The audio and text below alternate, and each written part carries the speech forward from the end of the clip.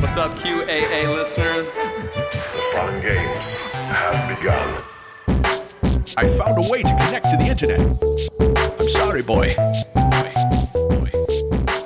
Welcome, listener, to Chapter 139 of the QAnon Anonymous podcast, the Mother Anon episode. As always, we are your hosts, Jake Rockatansky, Julian Field, and Travis View. Great to speak with you again, listener. This week, we're exploring what it's like to live with QAnon in your family, through the lens of a daughter whose mother has been an adherent of the conspiracy theory for the last 4 years and counting.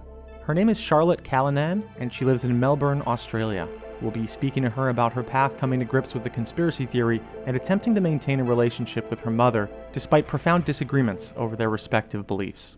But before all that, QAnon News. From a first story, conspiracy theorists and assorted cranks gather for a conference in Oklahoma. So last week, thousands of people gathered at Rhema Bible College in Broken Arrow, Oklahoma for the two-day Health and Freedom Conference. Speakers included General Michael Flynn, Passion of the Christ star Jim Caviezel, MyPillow CEO Mike Lindell, and QAnon-promoting lawyer Lynn Wood. Caviezel was there to promote his new movie, Sound of Freedom. In that movie, he portrays Tim Ballard, the founder of the controversial organization Operation Underground Railroad, which purports to help save children from sex trafficking. That organization has also been criticized for lacking transparency and exaggerating their role in helping trafficking victims. For example, Operation Underground Railroad claimed that it rescued a 17-year-old girl named Liliana, who, according to court testimony, actually escaped by herself. So Tim Ballard has stolen valor from a teenage sex trafficking victim. Great people, great organization.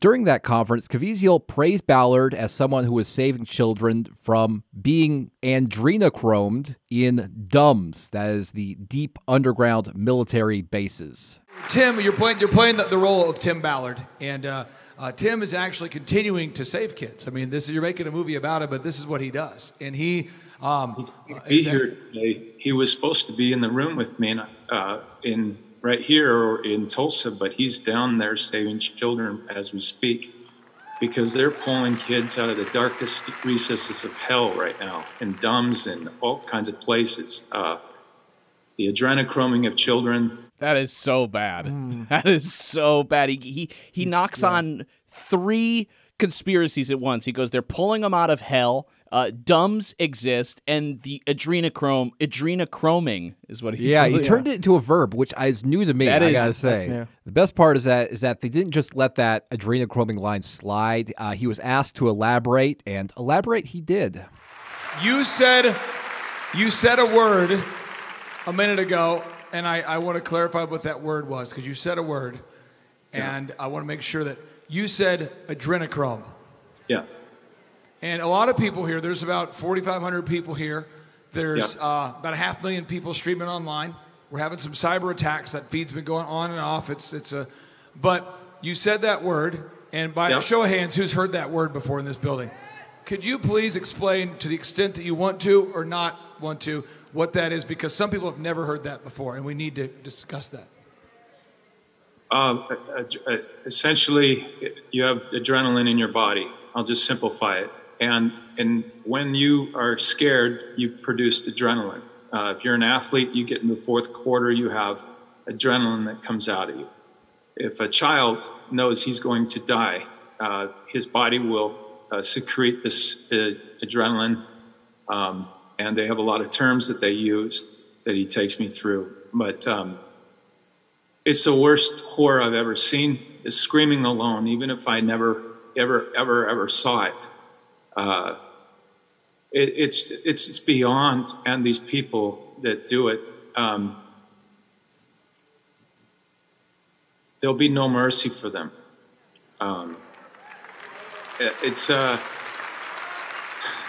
This is one of the best films I've ever done in my life. The film is on a level of Academy Award level. It sounds to me like Ballard, because he said all these other things that he's told me about. So it seems to me that Ballard is feeding Caviezel all of the QAnon bullshit. Yeah, absolutely. Yeah. Absolutely, and he's like traumatized. He's trembling. He's has difficulty explaining this stuff because it's so horrifying to him. Because I think he sounds like he really thinks it's real. The adrenochrome stuff is so baffling to me. Like, we have that, don't talk to me until I've had my adrenochrome mug. And it's funny because that's one of the most ludicrous, obvious bullshit beliefs that QAnon believers have. Like, it's like there's no substance to it, but it still persists. You got a crowd full of people cheering, screaming, yes, no mercy for the adrenochrome farmers. Yeah, and it seemed like about 20% of the crowd raised their hands when they asked, does anybody know what that means? Also, this makes me very concerned that the movie itself is going to be a QAnon movie. Yeah. It's disturbing enough when it's just online. I don't know. Just seeing just a crowd of people just getting worked up over adrenochrome adds a new kind of level of dread for me. Yeah, the guy's like, there's 500,000 people tuned in. Give him that shit. Feed him that red pill, boyo. Yeah, this reminds me of like when we went to that the first QAnon basically meeting that was only had like 80 people in it in DC all the way back in September of 2019. And Gene Ho was talking about, we know all about the adrenochrome, and then everyone's ears perked up and they cheered because that was the shit that they wanted to hear. Lin Wood, for his part, gave a full-throated endorsement of Q to loud applause. They've accused me of being a QAnon conspiracy theorist. Why? Because they're telling you that I am a bad messenger. They're trying to attack me because they can't attack Q, because Q is the truth. This is about the children, for God's sakes.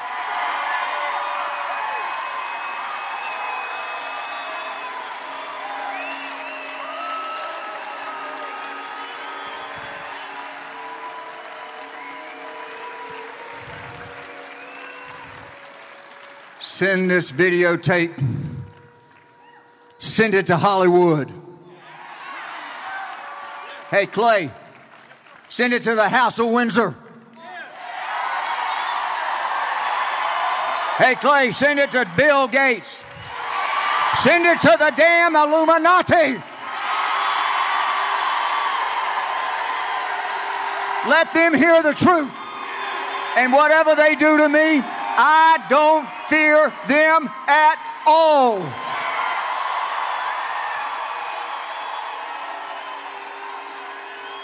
Send it to the Vatican.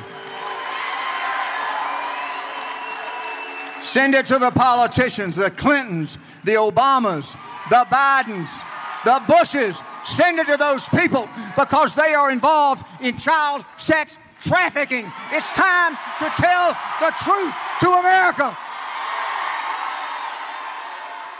We're cooked, boys. This is it. Really, that is the purest televangelism that I've seen when it comes to QAnon. The line, the Q is the truth. It's about the children. Got this crowd on their feet.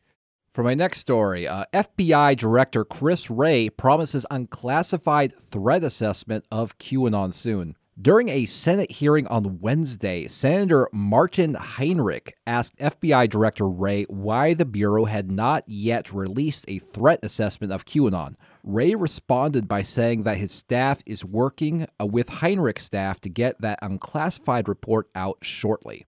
Heinrich also asked Wray about speculation that Q is really Ron Watkins and asked for possible legal consequences for people who promoted QAnon. Wray seemed to sidestep the question. Here's how he responded. You're no doubt familiar with some of the public speculation that Q is really Ron Watkins, the administrator of the Internet Image Board, 8kun, formerly known as 8chan.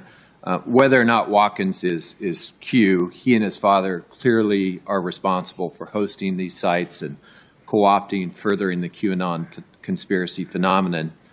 Given the prominent role that QAnon did play in the January 6th attack on the Capitol, what are the potential legal repercussions for those who might be primarily responsible for either propagating these sorts of dangerous and, in some cases, violent messages in these forums? Well, I think your question starts to raise different legal theories. We obviously, again, have to be careful to be focused on violence, threats to violence, and things that violate federal criminal law. That doesn't mean that rhetoric isn't a societal problem. that doesn't need to be addressed. But from the FBI's perspective, from a law enforcement perspective, we try to be very careful to focus on violence, threats of violence, and associated federal criminal activity. It sounds like to me like people really want basically Ron and Jim Watkins prosecuted for something. Problem is that it's not a crime to be a QAnon promoter. It's not a crime to platform hateful ideas. So he's trying to say, no, whoa, we're just focused on basically on the QAnon promoters or QAnon followers who are using this ideology as a pretext to commit violent acts. Our next story concerns the election of QAnon followers to local offices. Local QAnon politicians are nothing new. In fact, in December of 2018, a San Juan Capistrano City Council member, Pam Patterson, straight up recited a Q drop on the city council floor. But since then, the number of people elected to local government who are QAnon followers has swelled. That's the topic of the recent Time report, QAnon candidates are winning local elections. Can they be stopped? By Vera Bergengruen. We're joined now by Vera to discuss what she learned. Vera, thank you so much for speaking with us today. Yeah, thanks for having me. So what made you first interested in the popularity of local QAnon candidates? So my background is more, I'm a national security reporter. I've covered the Pentagon and all kinds of, domestic extremists has been my more recent beat. So I kind of came in a little bit from that end. But in the fall, I just became fascinated by the way that, all the disinformation we were seeing about voter fraud, about COVID, it was all being, really starting to be echoed by local officials, by state legislators, by people who kind of really gave it this patina of credibility, where basically, the more they repeated something, the more it sounded true to a lot of the people in their communities. But the thing is about that kind of stuff is that a lot of it could be technically feasible. I mean, in terms of voter fraud, in terms of COVID. And so I was trying to figure out, are we really seeing something new in terms, what's the most outlandish thing that local officials could be saying that would cause people to push back? And obviously there was a lot of QAnon conspiracies that were kind of really starting to blend into more regular right-wing conservative talking points. When we saw instances like the mayor in Sequim, Washington, who, was it was a national story. I just started thinking, I bet this is much more widespread than we think. And I wanted to find just a bunch of examples that kind of showed us a trend that would tell us something more interesting about it, beyond the fact that some people tend to hit the retweet button and then kind of apologize for it, right? So that's kind of how I became interested in it. The thing is, once it started, I was going to write about one or two examples. And once I started looking into it, I had dozens and dozens of examples. Every time I asked any of these people, they would give me 20 more names of people they had noticed sharing, straight up just, and again, not just people who retweeted something, but people who clearly since 2017, really early on their social media, clearly were pushing and promoting a lot of these conspiracies. And once I put them all together, I think it did kind of show a pretty compelling picture about something that we kind of knew was happening, but, again, kind of gives us really the whole lay of the land. Yeah, your article had a lot of really disturbing examples of the kind of phenomenon you're talking about. There was one case in particular I was interested in. It was the QAnon follower Katie Williams, who was elected to the 7-member board of the Clark County School District in Nevada. So what can you tell us about her political career? Yeah, so, the people I ended up kind of looking at for this in terms of local QAnon officials fell into two camps. There was just kind of local people who happened to run in November who, were kind of the true believers, I guess. People who you could tell were really reading these things and reading the Q drops and having opinions and encouraging other people on social media. And then there was the people who clearly liked to promote some of it almost opportunistically just because, I don't want to call it trendy, but it was kind of trendy at a certain point in certain right-wing circles to say, wafers, trafficking children and things like that. And so that's where this woman, Katie Williams, falls in. She's an interesting case because, it's hard for me to believe that she really believes any of this. And after, it kind of came more to light and became a political problem for her, her spokespeople basically, told me that, she was just spreading these things as a joke. But, to backtrack, she's former Miss Nevada. She's 30 years old. She ran for the school board in Las Vegas and won. And she has a very just aggressive social media presence, very Trumpian. She went viral last March for tweeting at AOC, just kind of, provoking her about COVID and saying, I'm going to crowded restaurants. And her social media presence just overall, she's kind of making fun of transgender athletes. She's baiting Democrats. She's, tweeting at Biden. So she's doing a lot of those things. And in between all of that, there was a lot of QAnon content. And it's very blatant. It's not really, she was straight up just spreading, the Wayfair conspiracy, talking about how wearing masks makes it easier for child sex traffickers to get away, using hashtags and kind of going all in on that. And so what's happening with a lot of these officials like her, it's so blended with just broader conspiracies, broader right-wing content, that it's almost hard to figure out if she's actually a straight up conspiracy theorist or whether she's just kind of putting some of that in because clearly it's popular with some of the people who support her. I mean, that's the really kind of the most disturbing element of it is that you would imagine like being a deranged conspiracy theorist would be a political liability, but it seems like some of these local candidates at least are treating it like an asset because the QAnon community is a constituency that they can appeal to. Right. That's definitely what's happening. And it's really happening across the board with people you can tell don't believe it themselves. And when they're called out on it, they kind of tend to go and shrug it off and say, I think she called, Katie Williams, the Las Vegas school board member, said she was being sarcastic and, she's, I'm just being satirical. I clearly don't believe any of this stuff. You would have to be crazy to believe that stuff. But then she doesn't really outright, denounce it either. That's kind of where we really start noticing why this is important. It's not just that there's local officials who believe crazy things. It's that, they're making it a platform and they're making it, it makes it easier for them to get elected. There was also the case of a former UFC champ, Tito Ortiz, who was a QAnon follower who ran for a city council seat in Huntington Beach, California. What exactly happened there? Speaking to a lot of people in his hometown, Huntington Beach became kind of this hotbed for anti-COVID protests. They, had lots of anti-mask protests and all of that. And you can tell that just the people who live there, there's definitely, it attracts a certain kind of crowd too. But he, former UFC fighter, big Trump guy, was always just, super MAGA in that whole crowd. But he suddenly starts, pops up and he has an online merchandise store. He's a pretty well-known guy. He has an online merchandise store and starts selling, where we go on, we go all t-shirts. And, he's kind of modeling them on the beach, these tank tops. And, it's just, that's just, that is, I think people looked at that, didn't even know what to do with that. What is he, is it just, he's kind of a kooky guy. So, what's he trying to do with this?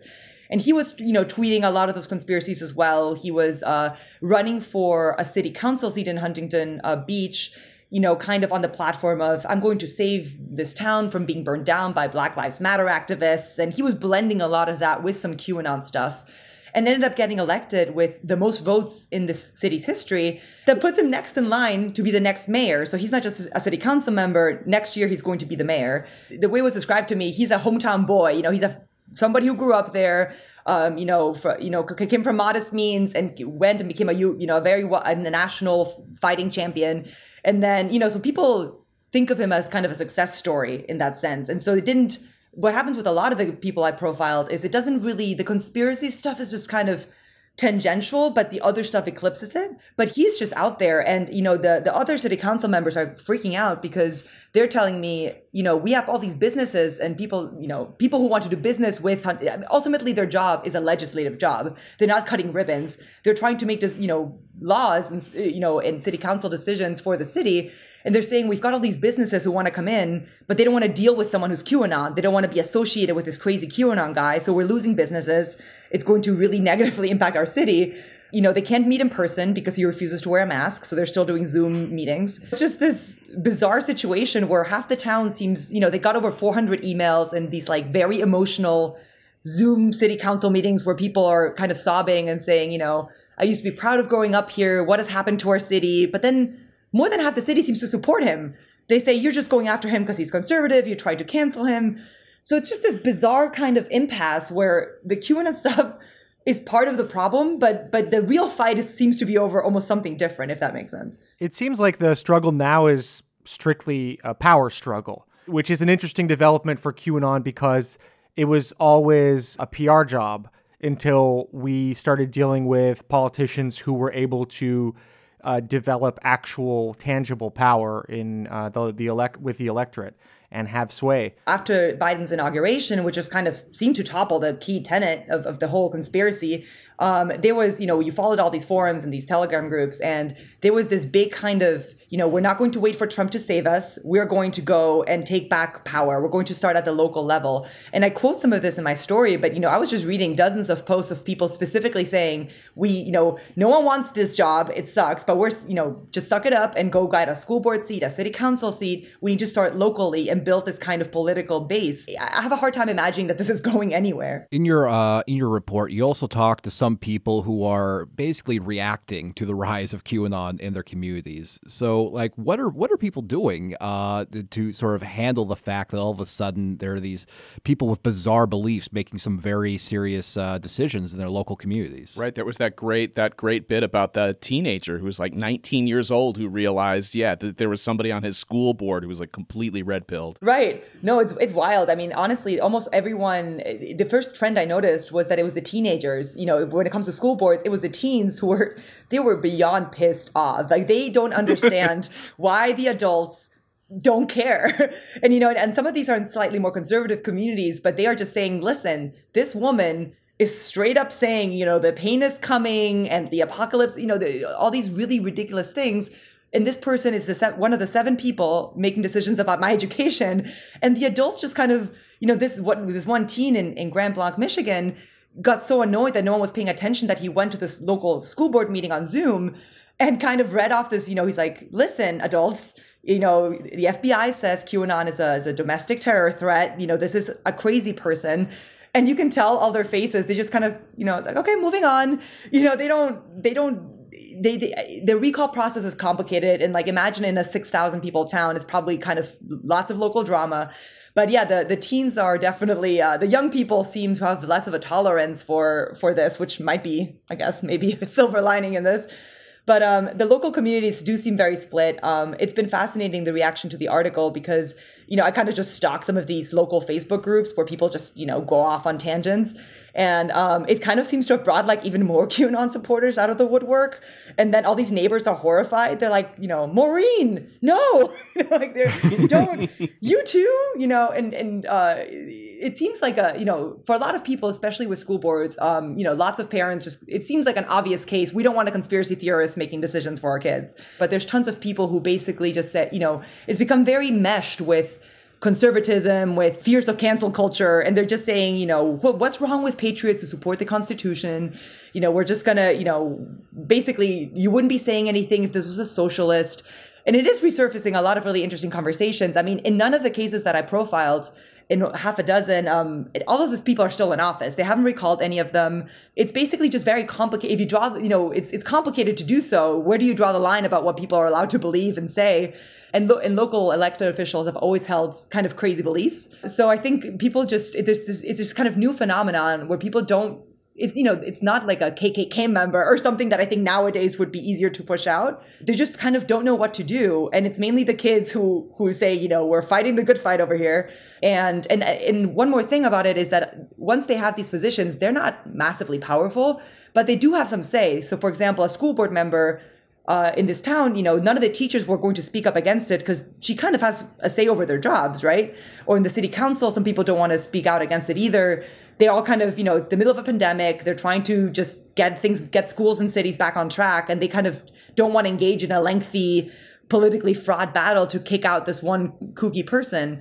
So the fight is definitely really, these communities are really torn up about it. But at the same time, what we do see with people like Tito Ortiz or Katie Williams, who's the Las Vegas school board member who's 30, it's the younger candidates who are really kind of cynically grifting off it. And the younger community members who have a much lower tolerance for it. But then all the older community members who mainly have the power are the ones who just conflate QAnon with just republicanism and conservatism and Trumpism. So for them, it's just another wing of the Republican Party. And why would you, kick someone out for that? So I think that's something we're going to keep seeing. But I think one of the most important things, the reason this is a story beyond just kind of gawking at people who are saying crazy things is that, it does seem, again, from my somewhat shorter term perspective, that the acceptance of conspiracy theories as a political opinion has grown a ton. And that's where it's really a problem. Well, terrifying stuff. That Time report, again, is QAnon candidates are winning local elections. Can they be stopped? And I recommend everyone go out and read it. Vera, thank you so much for hanging out with us. Is there anything you would like to plug before we let you go? If you want any more of this content, you can follow me on Twitter. It's Vera M. Bergen. But thanks so much for having me. Thank you so much. Mother Anon. Charlotte Callanan is a young woman living in Melbourne, Australia, who first heard about QAnon from her mother, with whom she has a close relationship. That was 4 years ago. Charlotte, welcome to the show. Thank you for having me. Thanks for agreeing to speak with us. I know that it can be kind of touchy when it comes to matters of family. Yeah, definitely. So could you just describe a bit your life and background, and then also the relationship you had to your mother before the arrival of QAnon? Me and my mum were definitely really close, sort of from, I'd say, the age of like 16 upwards.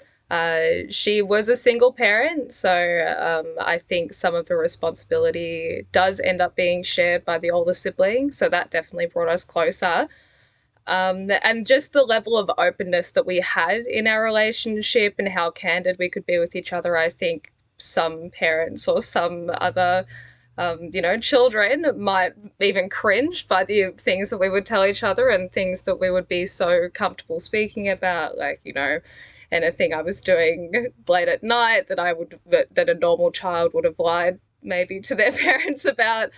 We didn't really have that sort of relationship, so I definitely appreciated that. And growing up, what kind of activities did you take pleasure in, and what was your mom like in her life? My mum was really, really dedicated, actually. I played a lot of sport, a lot of basketball. I was very competitive in running as well. So every weekend, she would be driving me to this, that, and the other, to different basketball games, different running events. I think she was really dedicated as far as a parent's concerned. She worked sort of odd jobs, like she was working in offices for a while and doing different almost managerial roles within the office. And so was there a point where, your politics and your mom's politics before the arrival of QAnon grew to become different? No, definitely not. Me and my mum's politics were very similar. I think we're both very liberal, both very empathetic at heart. And so we had very similar beliefs, like sort of the refugee issue. She was happy to let them in, even just general lower economic struggles. She was very empathetic to those sort of things. It wasn't really until QAnon that our politics did start to grow apart. And you mentioned to me the Nibiru cataclysm, and that's a kind of apocalyptic belief system based around the idea that we narrowly avoided the end of the world. It's not really scientifically based in fact, and you told me your mother was into that before QAnon? Yes, I remember before anything happened with Trump, like before anything in regards to the election went down or QAnon or anything happened, she did bring to me this Nibiru, which was a meteor that was maybe going to come to Earth. I don't think Mum let on the extent maybe that she was sort of convinced that this meteor was going to hit Earth, but she seemed relatively indifferent to it at the end of the day. When it didn't happen, it was sort of something that just faded away. Didn't really think about it again. And do you think she in general is predisposed to conspiracy theories, or do you think that she had her feet mostly on the ground? I think she was relatively grounded, definitely. She was raised Catholic, so I don't know whether that sort of environment would have necessarily assisted someone with developing that innate critical thinking that's required for this sort of information overload that we've got happening at the moment. Mm-hmm. But also, I think a lot of people are predisposed to conspiracies just due to the general economic and psychological struggle of living an everyday life. It really does give them something to look forward to and chase after and be hopeful for. So I think to some extent, yeah, my mum probably is predisposed, but I would also say that that feature is not necessarily unique to someone who's involved in QAnon. What I'm saying is that my mum probably shares characteristics with a lot of people that probably aren't in QAnon or just didn't find that route. Right, of course. During that period of time when your mom was into Nibiru stuff, and then in the period after leading up until QAnon entered your lives, would you say that you fought with her about world events sometimes and had arguments? No. I mean, I'd say at that point my mum was relatively apolitical. She definitely voiced views for, say, the big yes vote that we had for marriage legalization. Like, she was so cool with that. But overall, she wasn't really very interested in politics at that stage. I think Nibiru was just sort of almost like a stepping stone into the bigger things that she's into now. When you first realized that your mom was getting into a thing called QAnon, were you still living with her? Where were you both in your lives at that point? I actually do remember the exact moment that I realized my mum had sort of properly fallen down the rabbit hole. At this stage, this is not when I first found out that she was sort of inkling towards Q. I knew for a really long time that she was interested in it, but she sort of gave off the impression that she just picked and chose like different things that she'd be interested in. I had been listening to a clip by Alex Jones. We were both moved out. I was standing in my kitchen and Mum was at home. I had referenced this clip that Alex Jones brought up about drinking blood and drinking children's blood. And I remember I brought that to her. I was like, oh, how crazy is that, right? Isn't it lucky that you're not interested in that? And then she proved me wrong, evidently. I turned around and was like, actually, I don't mind the baby drinking blood theory. And I was like, oh, great. And so, I mean, what led you to send her Alex Jones? Were you always just discussing kind of conspiracy theorists together? Or was that already kind of part of the conversation where you were seeing if she was falling into QAnon? I was definitely trying to gauge where she was at as far as QAnon, because I knew that she was interested in QAnon, but I think to some extent she did hide her level of belief in the conspiracy from me because she knew that I wouldn't be cool with it. That was a big shock to me. Like, I wasn't really ready to see her almost let go of reality a little bit in that sense. So she responds to you, well, no, actually, Alex Jones here is maybe getting to something that's true. At that point, do you kind of start to argue? I mean, what happened in that moment in your reaction? I remember laughing. I remember initially thinking that she was joking. And then when it really did sink in that it was, you know, something more intense than I had initially anticipated, that sucked. Like, that was really, really hard.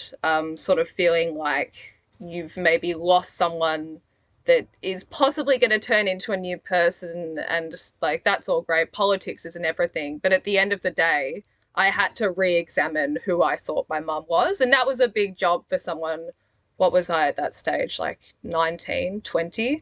Yeah, so it was definitely pretty hard to initially come to grips with the fact that she'd really taken hold of some of the more interesting factors of QAnon, shall we say. In the period when you were still like, you know, kind of sharing videos like the Alex Jones videos and trying to understand how she, I mean, at that point you already realized that she was at least getting interested in conspiracy theories of a political nature. I mean, was that in the context of Trump? Can you give us a bit more context there? Yeah, so I knew that she would say this about Trump. She would say, I don't love some of his policies. I don't love the guy.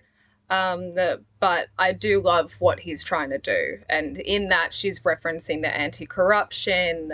She was very much a Bernie Sanders supporter. So that wasn't really that surprising per se. Slowly, she did sort of start to, like, she was talking about Jeffrey Epstein very early. She was talking about the Clintons very early. I mean, it happened so slowly. I didn't know what she was digging into. I don't think at that point I knew too much about QAnon either. So I was left just completely defenseless, especially with Trump. It happened really slowly, and it went from you know, I just like his anti-corruption stance to, you know, the Democrats are doing really bad things and he does have to put up that wall.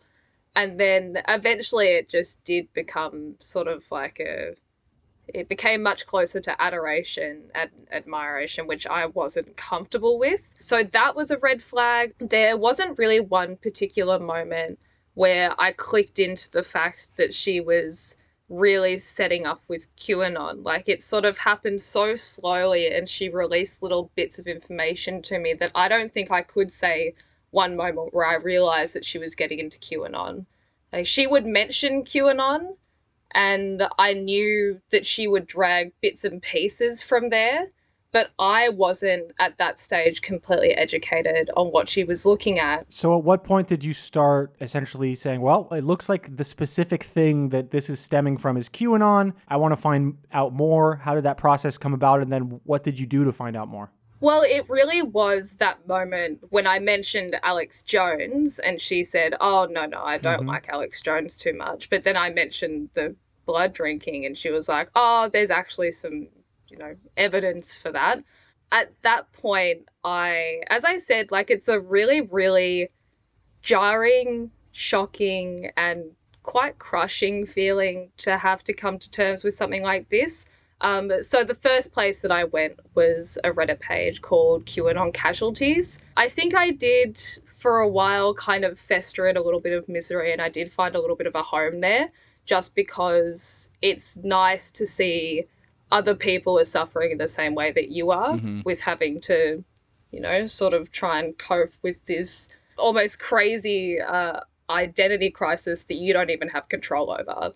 Shortly after I sort of got into QAnon Casualties, I sort of started really looking around into other QAnon-based products. So you guys, 100%, could not have even I could not even begin to think about what it would have been like not having you guys there, because there really was so little QAnon content that wasn't so black and white. Like, I really, really appreciated the fact that this podcast or you guys would dive in and pull out that little nugget of truth that my mum is talking about and then just chop off the excess. Like, this is crap, this is crap, this is crap, this is real. Right. So I think that it really just gave me a much better understanding of what I was coming into contact with and what my mum was really experiencing. So yeah, it would have been 100% lost if you guys didn't have this podcast. Could not thank you enough. Well, to be honest, we only dreamed that we might help somebody in any kind of way similar to this. So it's an honor. You cannot even begin to imagine. And so you mentioned kind of, there's that period where you're in shock, where you're angry, where you're very sad, a lot of grief.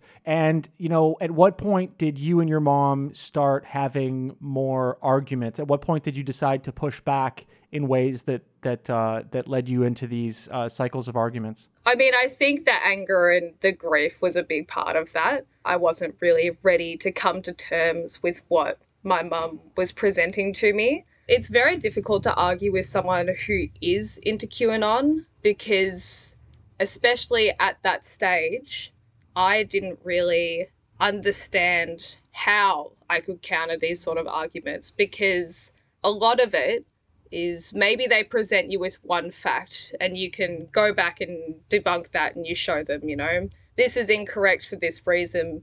But then it's almost like they generally tend to move the goalposts. And so you can't really ever get them. It's very rare to get them to actually realize something and have it stick.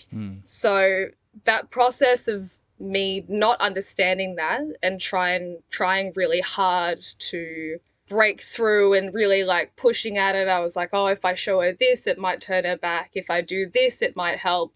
That caused a lot of arguments because I just wasn't really ready to almost accept what was in front of me as far as my mom was concerned at that stage. And what kind of changes did you observe in her behavior, in her personality, kind of before and after QAnon? We always have had let's say feisty relationship. I think a lot of mothers and daughters could probably relate to. So we've always had a very strong open dialogue, shall we say. Obviously we were fighting a lot more and about lots of different things than we had been previously. I personally don't feel like my mum has actually changed that much since QAnon. I think she'd even admit this. She's always been a little bit crazy. So as far as us fighting, that definitely increased. The things that she would talk about and her focuses were different. But in that space of 4 to 5 years, like, she's changed a lot anyway. So it's very difficult to pinpoint what's been for QAnon and what hasn't been. Of course. Yeah, she's gotten a lot into, like, she does lots of meditation. She started getting into a lot of exercise around the same time. Yeah, I think maybe I'm even possibly too close to the situation to really confirm what the differences have been. Of course. In the 60 Minutes documentary in which you featured, your mom claimed to have read all the Q drops. Do you think that's accurate? Was she visiting 4chan, 8chan, 8kun, or do you think she mostly used aggregators, Q influencers, YouTube, Facebook, that kind of stuff? I actually asked her about this last night. As I said, I spoke to her just, give her an idea of what kind of questions I was going to be asked and just discuss a little bit about, like, what, different things that she would or wouldn't be comfortable with. And she did confirm she didn't go anywhere near 4chan. She didn't go anywhere near 8chan. She was, in fact, part of that 8kun revival when they came back online and it was mostly Q people that were there. Right. So the only time that she touched 8chan was when it was Q dominated. But aside from that, she does like the QTubers, or she does like the people who translate Q. She does look at the Q map, and she has previously been on 8chan, but she generally does use aggregators and the influencers. As far as whether I think she's read all of them, I personally wouldn't be surprised if she had. I could see her definitely just treating it like a novel, going through it almost like she does different like, she has different almost like meditation books and stuff that, they don't mean that much, but she likes to just go over them. And you didn't notice that she started spending more time indoors on YouTube, isolated, staying up late at night? This is something that a lot of other Q followers described during their descent in the rabbit hole. No, definitely. Yeah, she was quite the opposite, really. I think it was maybe the company that she was keeping. They both like QAnon. Right. And so I think they sort of lean on each other for that sort of thing. She gets lots of exercise. She goes to the beach constantly. As far as the shutting in aspect of it, it really wasn't something that Mum experienced, I don't think. Maybe on a level that I possibly couldn't have seen because I wasn't living at home at the time. But she loves exercise. She always talks about going outside, getting sunlight. She talks about how I'm pale whenever I see her. Yeah. That's classic mom stuff. My mom was always telling me like how my tan is doing, if I look tired, these are the first things I hear. At any point, did you start to hope that a specific real-world event unfolding, like the storming of the Capitol or Donald Trump losing the election and then not getting back in a couple months later, did you ever hope or think that those might change her mind? As far as times where I thought a real-life event would alter how my mum felt about QAnon, when Trump wasn't elected, I think there was a small part of me that was maybe hopeful that that would have an effect. I had obviously done some research into it, and I listened to your podcast about how they had the political conspiracy that went on for like 10 or 20 years or something ridiculous. So I think at that stage I was very prepared for the fact that this might be a permanent experience. Mm-hmm. The only times that I ever really got invested in different real life events sort of changing how she was feeling, maybe not necessarily real life events, but definitely generally trying to debunk the things that she was sending me. I used to get really invested in thinking that that might change the way that she's thinking.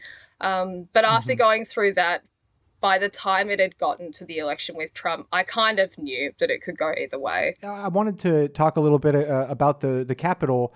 In the 60-minute segment, your mom kind of alludes to the quite frequent QAnon belief that it was a false flag and that there were these kind of agents provocateurs like coming in from the outside, and these far left, people were kind of did an op on them. And did you expect that to, like, at that point were you already familiar enough with Q to know that they might swing that way? Yeah. Definitely. Saw it coming from a mile away. I thought it was the obvious. Yeah, I thought it was the obvious answer. I wasn't surprised in the slightest when she said that it was, Antifa or whatever. And so you mentioned that Australian news in general, this is more of a macro question, has fostered conspiracy-minded people. So how do you think that the mainstream media in Australia has made mistakes that you think might be pushing people down these rabbit holes? I mean, I think it's pretty obvious to anyone who lives in Australia that our media cycle isn't the most transparent. There's been a lot of hate stoking around like Sudanese gangs, African gangs living out in the west and northern suburbs. That generally is completely false. So I think they're almost conditioning people with these completely incorrect narratives and then being surprised when they just go and select a completely incorrect narrative or ineffective narrative from somewhere else. Another example that I can think of would be the way that we addressed immigration here. There were almost entire campaigns run around like stopping the boats, fear-mongering around these refugees. And the reality was, especially with the fact that we were so focused on them coming in via boat, we had, 5 times the amount of illegal immigrants coming in via plane. So this idea that we had to stop the boats and be so afraid that these, refugee boats were coming to our shores, it essentially was completely made up. Like it was artificially created to, whether it was for political gain, for policy changes, etc.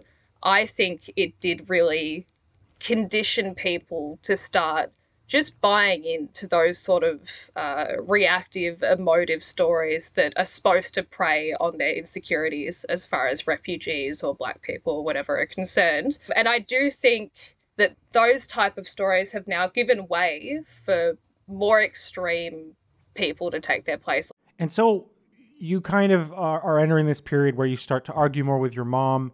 At what point did you decide, I would like to speak to the media? Was that a thing that your mom decided before you, or how did you get to that point with her? And at that point, when you decided and started that, were you still arguing with each other a lot? Actually, the first piece of media I found in QAnon Casualties, that Reddit page that I referenced before.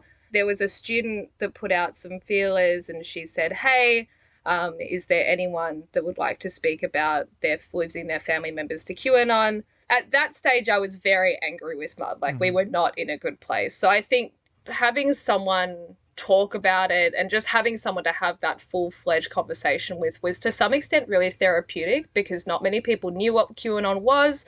Not many people sort of had an understanding of what I was going through. So I think the process of speaking to, at this stage, it was just like a student journalist. The process of speaking to her was actually really nice. I really enjoyed it. And it doesn't come across in the articles that I've done, but as far as trying to resolve this QAnon thing, painting them up to be like terrorists or this or that is not helping anyone. These people aren't just inherently evil. Like, they got to where they are for a reason, whether that be through, they're hopeful about something that it can bring, they're afraid or scared for their future. And I think it's really obvious to anyone who is actually involved that isolating these people and shutting them away and saying, no, I don't want to speak to you about this, or you're stupid, or you're this, or you're that, it's just going to cause more animosity. Like, it's never, ever going to solve the problem doing it that way. And I'm that's speaking from experience. I tried that route, I promise. Right.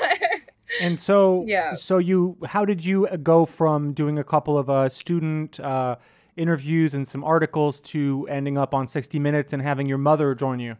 I mean, honestly, they found me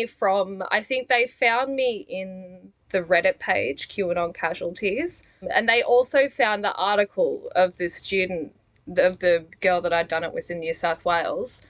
But I mean, bottom line, I have no idea. I think sheer luck. Like, they just, found my story. I think they really did want to go with the family angle, and they were very clear on that from start to finish.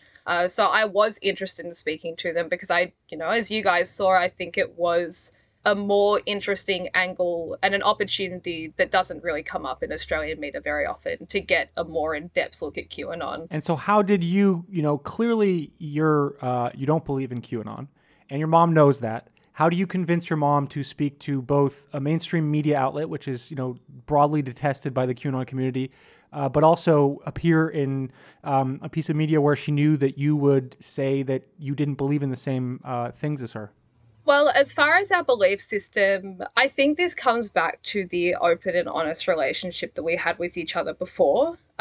She knows top to bottom that I'm a hardcore socialist. Like she knows that I'm, the enemy of the state in QAnon's eyes, that sort of thing. So as far as her seeing me say that I didn't believe in her, I'll call them conspiracies for lack of a better word, for her to see that I didn't like those conspiracies it's not groundbreaking to her. Like, she already knows that about me. She knows that I don't agree with what she said. Right. As far as convincing her to go on 60 Minutes, I actually gave her the option. I said we had either the option of only myself doing it or doing it with me and her. And I said, it's completely in your control. If you want to do it with me, great. Like, I think it would be a really good experience. I'm really excited to look back on it 10 years from now because I think it's going to be really interesting. So I said, if you want to do it together, that's great. If you want me to do it alone, then I'll happily do that for you. Or if you don't want either of us to do it and you don't want it to happen again, then that was completely up to her. I left the decision making up to her because especially with something like 60 Minutes, that isn't necessarily big in my books, but it is a very large program and a lot of people saw it. So I was never going to put her in a position where she was uncomfortable with what we were doing because that would just, no way. So, but if she really believed in a visceral sense, in a political sense, in an ideological sense in QAnon, and you're an avowed socialist that QAnon people think, that's evil, but your mom wanted to maintain a relationship with you and you wanted to maintain a relationship with your mom. So do you think there's something almost not fully aesthetic, but a side of her beliefs where it's aesthetic and she's like, well, no, of course I won't destroy my relationship to my daughter. That's as or more important to me than this. Yeah, I mean, I think especially as Australians, we are notoriously politically placid. Like, we do not like to ruffle the boat when it comes to this sort of thing. Like, we're very much very happy and content to just sweep it under the rug. So for a while, there was a little bit of sweeping under the rug, definitely. But as far as, where we place our political beliefs above our own personal relationship, like, they're obviously always going to be intertwined, but at the end of the day, we do understand that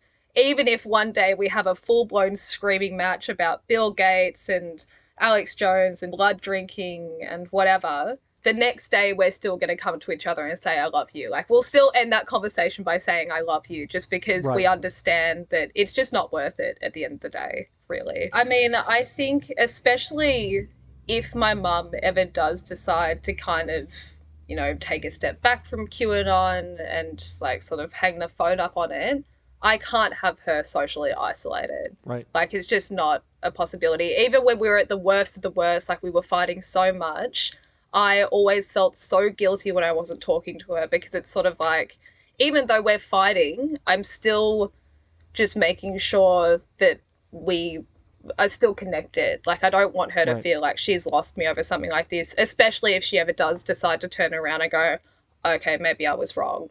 Mm-hmm. And so how did you think 60 Minutes succeeded and failed in their depiction of your mother, yourself, and the relationship as a whole? Well, look, I think there were different elements that did succeed and fail. And to some extent, I don't blame 60 Minutes for this because the Australian media cycle is really not that well versed on QAnon. So to present a nuanced discussion of it could have been really difficult. But as far as the positive goes, I did think she looked nice. Like, I was happy with the way they presented her and presented us. There were a couple of dodgy cuts that she wasn't happy about, but overall it was pretty good. And then I don't remember who it was, that guy, as far as the bad ways that they presented it, that guy who came out and said that they were going to, what did he say? He said they were going to like load up their children, strap them with bombs and send them into the Capitol, which is just so unnecessary, in my opinion. It just wasn't, it's just not called for. It's, in my opinion, not very accurate. They're not suicide bombers. Like, they're just people, although they might be a bit confused, they're still, at the end of the day, they're not these Right. evil aliens. They're not here for us to demonize. Like, they're still people that we need to make sure Yeah. aren't going to be further isolated or alienated from our communities. Yeah, and it's not like when a white supremacist or a kind of white nationalist militiaman gets into QAnon, when somebody like your mom gets into it. You can't really throw those all in the same basket. Exactly. Yeah, it's completely different situations. In your final scene in the 60 Minutes segment, you're interviewed on the beach with your mom, and it appears there's been this kind of resolution between the two of you. So how truthful is that depiction? Overall, I'd say it's, pretty accurate, albeit a bit cheesy. We definitely are on much better terms than we were. Like, we obviously still fight and bicker about some things, but they're generally nowhere near as passionate as they used to be. And I think we're both in a better position to be able to handle ourselves more, which, 2-3 years ago, I just definitely wasn't in the space to be able to handle it. So, yeah, I mean, overall, I think we do have a positive relationship. Obviously, things can change in the future. I don't know where she's going to pivot to next. I've always said to her, as long as you're not organising anything, I'm okay. Like, as long as you're not going to protests and actively trying to spread this sort of thing, like, I'm all right. So as long as she's it's almost like a hobby to her. So as long as it sort of stays that way, then we'll be fine. So this is probably not how your mom perceives it, but in your perception, what are the biggest obstacles to her potential shedding of the QAnon belief system? I mean, I think there's a lot of investment that goes into committing yourself to something like that for a really long time. Personally, if I put myself in her shoes and I had to come to the realization that maybe what I'd been so sure about for so long wasn't accurate, that's a horrific realization to have to even consider. I could not imagine what it would be like to have to cut ties for QAnon with my mum. It's been, a good 3-4 years of even just having a purpose of following this along. To have to lose all of that, I think, would be a huge adjustment. Not to mention, especially now that she's been on the media, maybe some of the social isolation that she might face at this point. And so one question I guess I have is that Q hasn't posted since last December, and your mom is probably at least peripherally aware that there's a big theory going that, Ron Watkins and his father were very deeply invested and involved in the operation. How has she been taking these developing facts? Because we have some people that say, well, QAnon is over. But how has she been processing it? I mean, it's pretty much business as usual, to be honest. I've got a running bet with her at the moment. We've got until July of this year for the military to take over and there to be an overhaul. So all the arrests and the indictments or everything, they're coming out then. The storm, I think, I think at this point she's sort of taken the mind of it's bigger than Q, which obviously for the overall development of everything is concerning because it means that there's no point of grounding or anything like that. It could just, at this point, if it's not directed by anything, then it could just become whatever it wants. But I guess it's sort of always been like that anyway. It's not like Q ever gave that much direction. I'd say that Q not posting might stop people from buying into it, but I'd be surprised if someone who was already following QAnon really cared that much if they stopped posting. Mum certainly didn't. This has been really, really fascinating, and I really hope for you and your mom that things continue to go well and you continue to communicate, and that hopefully, maybe one day it dislodges. Change sometimes comes in very strange ways. But all my love to you and to your mom, of course. Thank you so much, guys. It's been really fun. I very much appreciate this. Because I reached out to you on Twitter, and I'd reached out to a couple of other people that you had on the podcast, and I sort of went, oh, I don't know why I haven't spoken to the QAnon Anonymous podcast themselves. I should thank them for all the information and everything they've given me. And then to have you guys invite me on this is like truly still in shock. It's not happening. This is not real life. It's really our pleasure. Would you like to plug anything while you're here? I have a new podcast coming out soon. It's called Smoko. So we'll be talking to different people from different walks of life about politics, entertainment, basically whatever I would like to share on that day is what we'll be talking about. That's SMOKO. Yes, it is SMOKO, Smoko. It's the Australian spelling. Very much, the Smoko is quintessential Australian slang, right. Just for anyone out there that doesn't know. Follow us on Twitter, Smoko Podcast. Instagram, it's smoko.xd. And the same thing on Facebook. But yeah, thank you so much, guys. It's been an absolute pleasure. No, thank you for coming on the show and sharing your experiences. Yeah, seriously. It was just really, really insightful and just so wonderful to talk to somebody that's, really, really dealing with this. A lot of times on the show, we talk to people who are analyzing it or have been following it either through a journalistic standpoint or analytical standpoint. And so to get to talk to somebody who is living this day in, day out and has found a way to live day in, day out and retain one's sanity and retain the most important aspects, at least, of your relationship with your mom. We're really grateful for you coming on and sharing your story. No, it's been really good. I'm hoping it'll continue to stay the same way. But honestly, for anyone that is actually dealing with that, number one, hit me up. I love hearing those sort of stories. Mm-hmm. That's what got me into all of this. But number two, just do what you're comfortable with. Don't push yourself if you don't feel like you're in a position to really handle someone in this state. Don't put yourself through torture, because at the end of the day, you have to understand not only your relationship with this new person, but you have to understand how you feel about it. Mm-hmm. And I think that's really important. Thanks for listening to another episode of the QAnon Anonymous podcast. Please go to patreon.com/QAnonAnonymous and subscribe for $5 a month to get a whole second episode every week, plus access to our entire archive of premium episodes. When you subscribe, you help us stay advertising free and editorially independent. We usually stream twice a week at twitch.tv/QAnonAnonymous, and for everything else, we have a website, QAnonAnonymous.com. Listener, until next week, may the deep dish bless you and keep you. It's not a conspiracy, it's fact. And now, today's auto cue. Well, the deep state's the elites of the world. The deep state's the people that have all the money. Look what they've got planned for the world. One world government, no borders, no sovereignty. They're trying to take away people's free speech. They're trying to take away people's right to protest. So, when you say that people's speech is being suppressed, that you feel as though you're being silenced? I don't think anyone's intentionally silencing me, but we hesitate to speak out because people think you're crazy, and... Do you think you're crazy? No, I don't think I'm crazy. I just think I know what I know, and I'm pretty confident in the information that I've been given. So, thank you. Do I sound crazy? I don't think I really knew what QAnon was for a long while. And then, I sort of had to start looking into it a little bit more and was like, oh, okay, there's actually a lot to unpack here. There's a lot going on.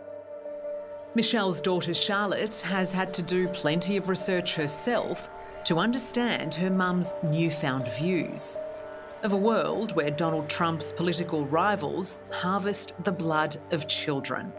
I was like, oh, so you don't actually believe this, right? And she was like, no, it actually happens if you do the research and you look into it. And I was like, okay, sort of something much bigger than I'd anticipated, really. It's not every day that you find out that your mum thinks that there's youth serum being distributed to the higher powers in secret. You look like besties there. Yeah, that's my mum, my best friend. As her only daughter, Charlotte has always been very close to her mum. I think we're definitely closer than most mother and daughter, for sure. But QAnon has taken a serious toll on their relationship. She's almost created a different realm. It's a different reality, really, to the point where I just got frustrated because it's I can't really have a conversation with you because we can't just agree on the basic principles of what's happening. We would argue. So we'd have discussions, and sometimes they'd get a bit heated. Sometimes they get a lot heated. And she'd shut it down, we'd shut it down. I think it was about 2 or 3 months before the election, I was like, we're finished. Like, I need to not speak to you until this is done. And even prior to that, every conversation we'd have would end in screaming or crying or this or that. You just don't know anything anymore. It's like, if my mum can fall for this crap, then what hope is there for the rest of us?